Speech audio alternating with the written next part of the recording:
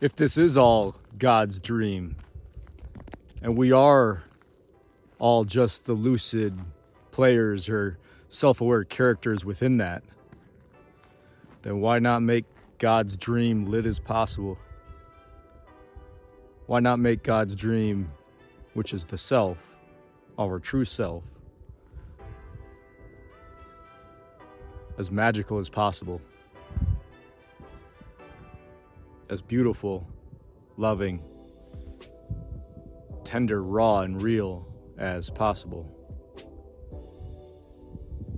That's what we're doing here. I do believe that with the expansion of consciousness, the dream improves. That's what we're doing here. That's what non-duality is.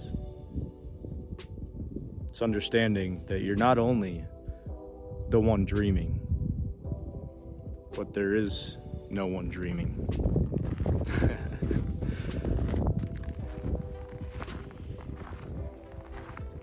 When you understand that, then there's no boundaries,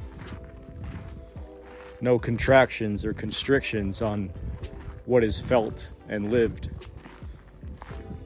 When there's no experiencer, there's no limitation to what's experienced.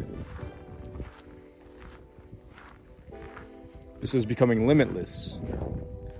But to become limitless, there needs to be no I, no contraction of me. That's where we're going. It's absolutely nowhere. So come with me.